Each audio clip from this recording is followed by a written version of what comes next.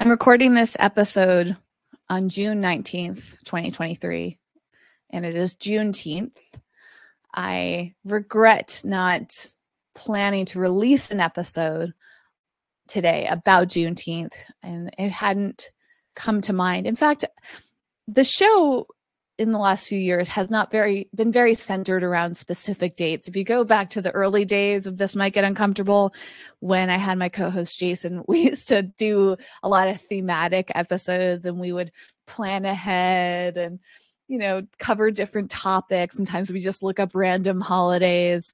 I haven't done that in a while. I think we moved through a lot of them. I don't know if we ever talked about Juneteenth, though.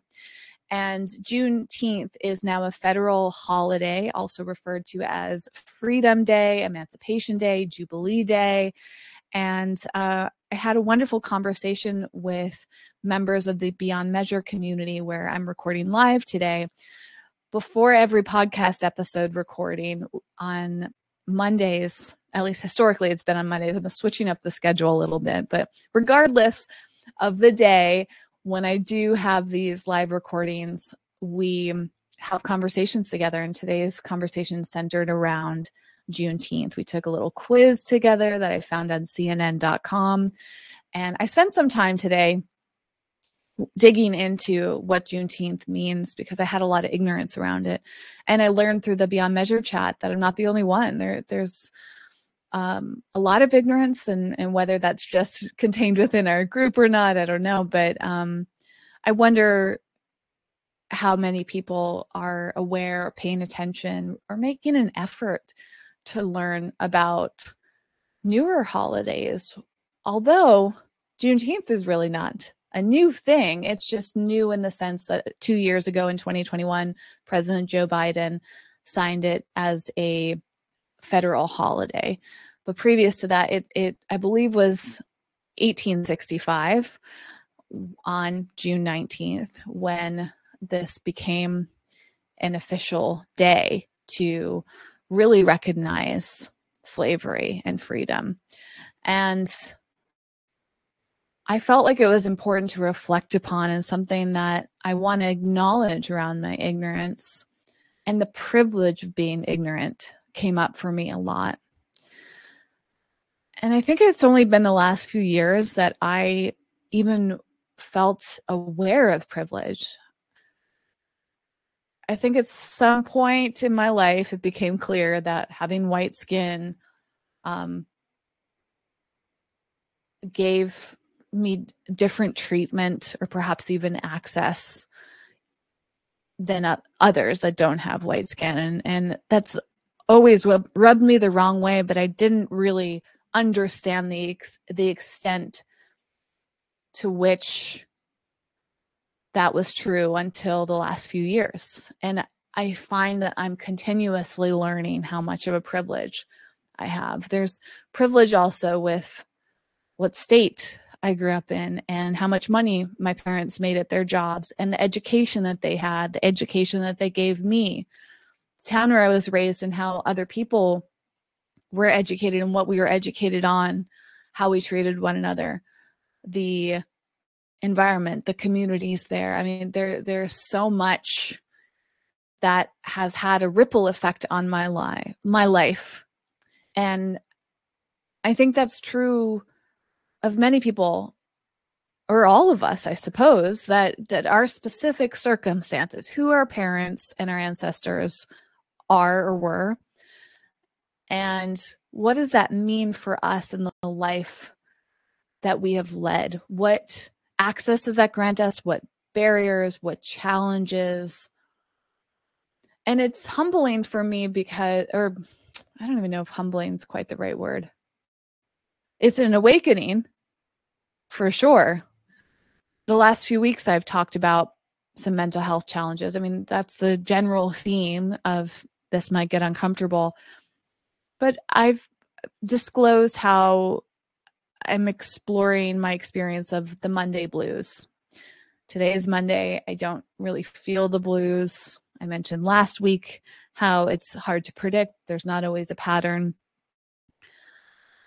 But upon reflecting on Juneteenth, I started to wonder if there's a privilege within the mental health side of my experience. And it feels so complex. Sometimes it's a relative thing. Sometimes there's a self-conscious feeling that I get of, wow, I have the blues, but I don't even know why. And I feel like relatively I've got a lot of stability in my life, security. Why do I feel the blues?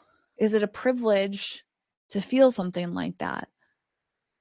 Or maybe even that feeling of guilt or something. I don't know. I'm still not quite sure what words to use, but I'll fumble through them anyways. I feel like it becomes very complex. You know, there's part of me that doesn't want to complain given my privilege, or doesn't want to be seen as complaining. And I recognize that through the years of running this might get uncomfortable. In the very early days of the show, I noticed I naturally, with my co-host Jason, who's also white presenting. Jason actually is part Puerto Rican, but he didn't even know this about himself. I think he learned this through a DNA test, and I believe we might have mentioned that back in the day. But anyways, the two of us, white presenting, had a tendency of not having a lot of diversity in the guests on this show. And I think it was eye-opening for me around George Floyd's death and the uprising that happened from that, the movement, and the Black Lives Matter just being something I no longer could even have the privilege of denying or choose. I chose to no longer allow my privilege to deny that. And through that recognized, and there's a, oh good, it's over. There's a car honking outside. It opened my eyes, like I said at the beginning, to a lot of things that I had the privilege of just not paying attention to. I had the privilege of not even trying to create diversity. And I felt a bit embarrassed or guilty, like I've said, those emotions coming up of, oof, maybe I've been part of the problem. And through the course of the show, looking back over my history in the health and wellness world, just to see how much privilege is there, how much of the space that I've been in Los Angeles even, which is a very diverse city as a whole, and yet I was surrounded by mostly white or white presenting people talking about wellness, spending money, going to fancy grocery stores, you know, being sponsored by companies that had a lot of money, taking money from them. I mean, the financial side of it also started to rub me the wrong way. And I've noticed this a lot in the wellness space, but also the entrepreneurship space, in the podcasting space, in the social media space. A lot of that is the reason I stepped away from social media. It wasn't just personal reasons, as I've mentioned a lot on the show, where I felt like social media was negatively impacting my mental health. But there's a lot of privilege and I think some exclusivity within the social media space. It thrives on that. And a lot of online digital platforms are built around excluding people. They're built around elitism. Is that a word? Being elite. And the concept of beyond measure evolved out of my questioning of all of that, evolved out of noticing how much was being measured. And measurement to me is very connected to judgment, to looking at somebody and making a decision about who they are and what they should have access to based on your preconceived notions, essentially. And I have experienced that despite all of my privilege. And that started to feel really weird too. It's like we live in a time where it's just like there's so many factors and obstacles and ways at which we treat other people based on our biases, based on our belief systems. And I'm not okay with it. I'm not okay with what I've experienced, and I'm not okay with what I witness other people experiencing. And I feel like I'm just scratching the surface. I've just seen the tip of the iceberg. The more I look into this, the more I see below the surface and the more horrifying it becomes. One thing that horrified me today was seeing the number 3.9 million, which is reflective of how many people were enslaved before 1865. Hopefully I'm getting the date right. It's based on my memory.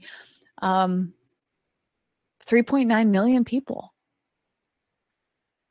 I mean, it's horrifying. And yet all these years later, we still have things built into our systems. The systematic oppression is still happening today in 2023. And I don't want to be part of it, but there are ways in which I'm still participating with maybe not even fully realizing it. And that really freaks me out. It's hard to even fully address, but the way that I try to address it is one, staying committed to education. And that in itself is a privilege. I mean, I sadly, it really breaks my heart how many people don't even get the privilege of going to school, of getting access to certain resources, of learning how to read. Reading is a privilege. You know, like that I grew up with, just assuming that everybody knew how to do it. But it costs money to be educated. It costs money to go to most schools, or higher education as it's called, costs money in most cases, or it's a lot of work to get scholarships. Books can cost money. There are ways to get things for free, but sometimes getting things for free or low cost is a lot of work. I've experienced that with the medical system, just how much work it takes to even get answers about yourself. I had the privilege of not even recognizing that until recently, when I started my mission of trying to figure out what's going on with my body. It's really hard. And I live in a state that has or a city, I should say, that has pretty amazing medical resources, but it's hard and it's expensive. And there just seems to be more and more reveals of all these obstacles and all these struggles. And today I was also reading something unrelated to Juneteenth, but parallel in a lot of ways. Of there's a lot of different viewpoints on what it means to be a good person, to be a successful person. And there's a lot of ignorance in the things that other people say about something like success. The more I've dug into history, the more I've recognized how some of the origins of something like wellness and well-being and self-care are rooted in privilege, or maybe all. I mean, I haven't done a full deep dive. I've been slowly trying to educate myself on that.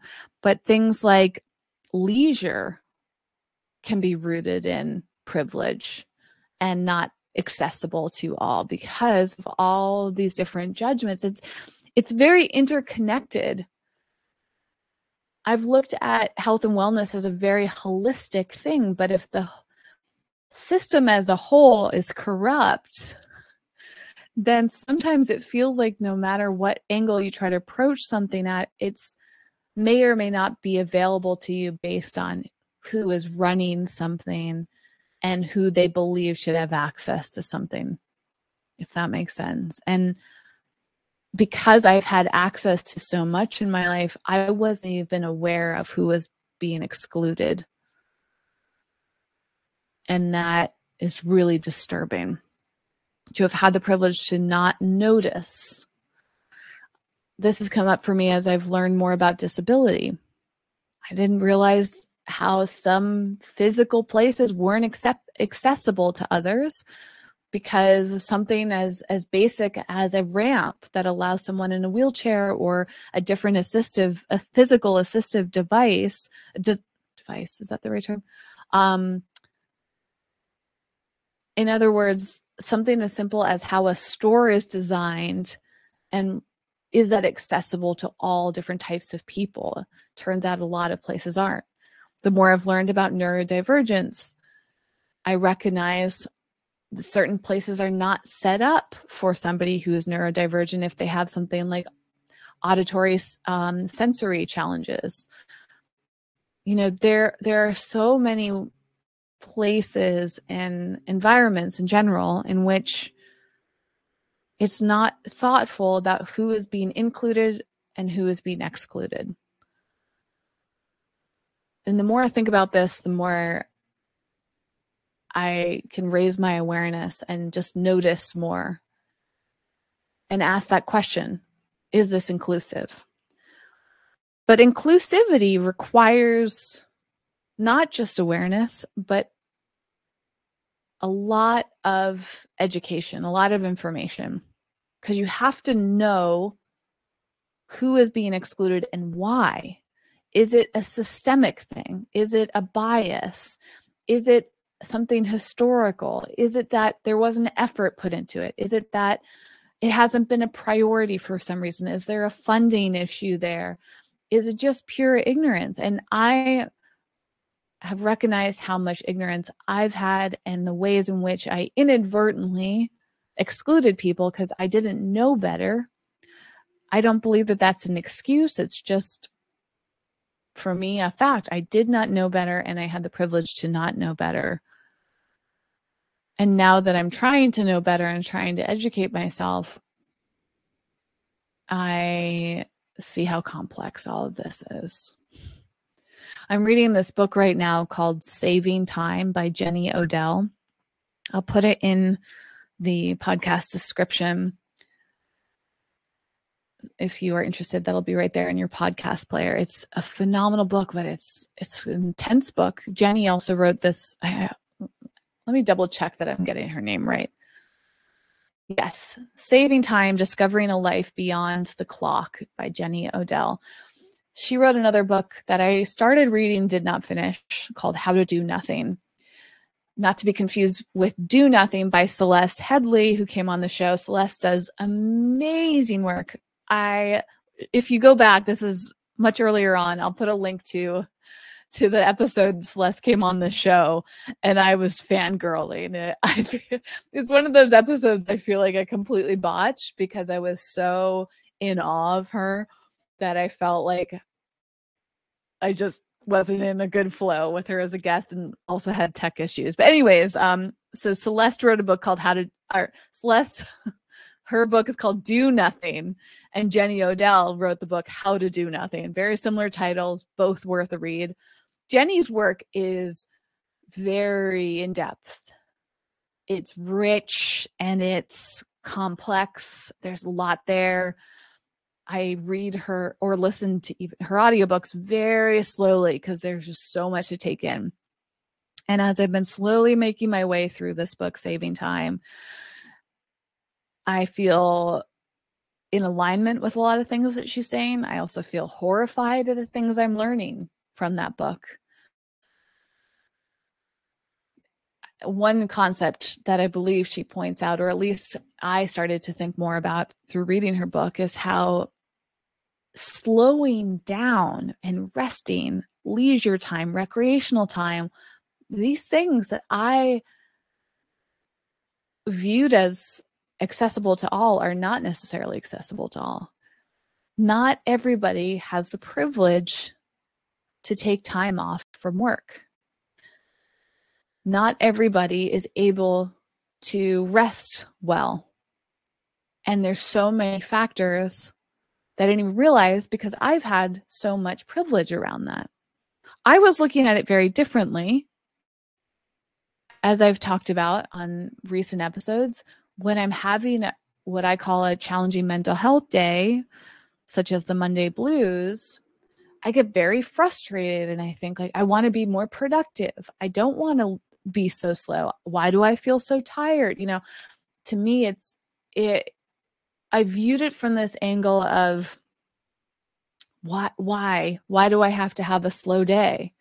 And through reading that book, I started to think it's such a privilege to have a slow day. And I imagine there's a lot of people who desperately want or even need to have a slow day to get more rest, but they literally can't for whatever reason, whether that's because they have to work and they have to do a certain amount of hours to pay the bills, or they have a family and they have responsibilities there. Even the fact that I've chosen not to have children so far in my life feels like a privilege. And that just really blows my mind. I think choice in general has started to feel like a privilege. And that is wildly disturbing to me. And it's also very disturbing that I'm this far into my life and just now really that's sinking in. I've been in spaces where I've shared my ignorance with others and noticed through their reaction that they were a bit surprised that I didn't know some of these things or I didn't view some of these things. And that's mostly been in settings in which I've been with people who would be considered marginalized through their race, their skin color, their sexuality, their gender, their, whatever, all these different categories, their body type, size, disability. I mean, there's so much there. And when I've been essentially in a space of people who come from a different background than me or live their lives very differently or embody something very differently than what I do, one of the biggest things I've noticed is that they seem surprised that I didn't know about their struggles. Or it's almost maybe the opposite, where they aren't surprised that I didn't know about their struggles. They're frustrated that other people have the privilege of the privilege of ignorance, I suppose. And I think that has really been revealed to me in that I didn't know that much about Juneteenth. That feels like the privilege of ignorance. That I didn't even feel the need to know about it. Not that I don't want to know, it's just I didn't know and I didn't need to know. In fact, most of the things I'm learning, I don't technically need to know because they're about other people. They're not about me. I could go my whole life and act ignorant, choose to be ignorant because I have the privilege of not needing to be mindful of other people's experiences unless they directly impact me. And I think that's the way a lot of systems are set up. A little bit of every man for him or herself or their self, but also a need to know basis. Hey, well, if this doesn't impact me, why do I need to know it? And were my teachers teaching from that mindset? Earlier in Beyond Measure, we were talking about education, and most maybe educational systems are set up, they're run by the government. There's certain things that teachers are allowed to teach, must teach, discouraged from teaching. There's various systems. I mean, this happens within religion as well. Forget what I was watching recently. Maybe it was a documentary on the specific church scandal and just seeing how many people were excluded, or even just subtly. It wasn't like overt exclusion. It was a subtle thing. It's like you're kind of welcome here, but at the same time, we don't agree with who you are or what you represent. So we're going to make it really challenging for you to be part of our community. And there's just a lot of systems set up that way. And maybe our whole mentality, I mean, it takes effort to break out of that privilege and ignorance. And I also feel like it's incredibly important we recognize when things are being capitalized on. And I didn't even really understand capitalism that much. I still have a long way to go with that. But through this podcast, a lot has been revealed to me. And there are times that inclusion feels incredibly performative. There are times I'm sure I've been performative with my inclusion, and looking back, thinking, was that real? Did I really care? Or was I trying to care?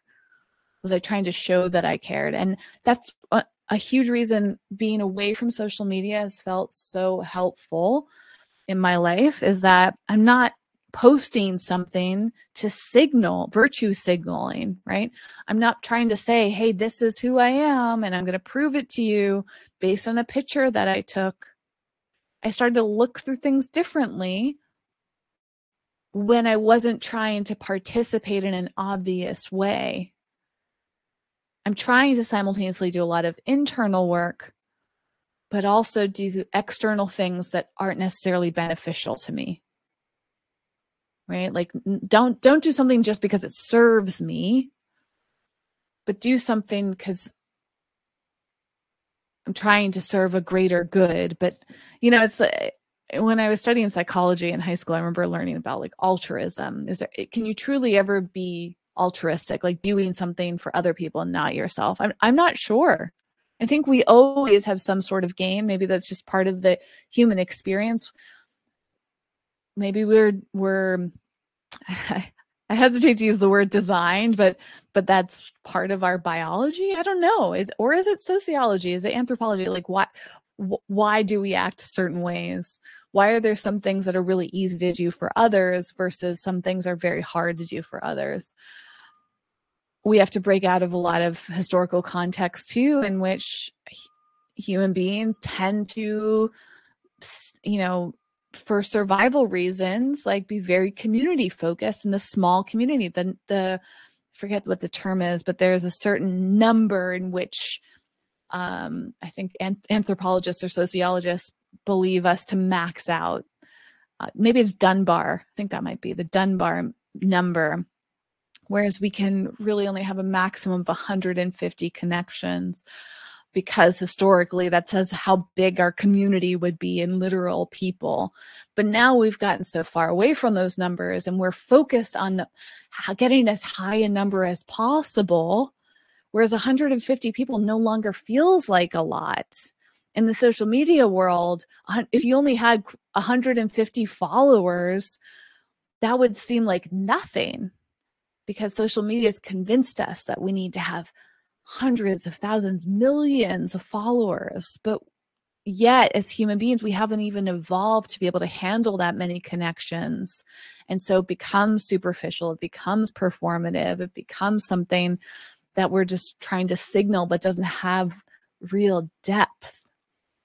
And that's where things like success get so muddled, and are all these different viewpoints of what success means. They're so tied to metrics, and it's just more and more and more.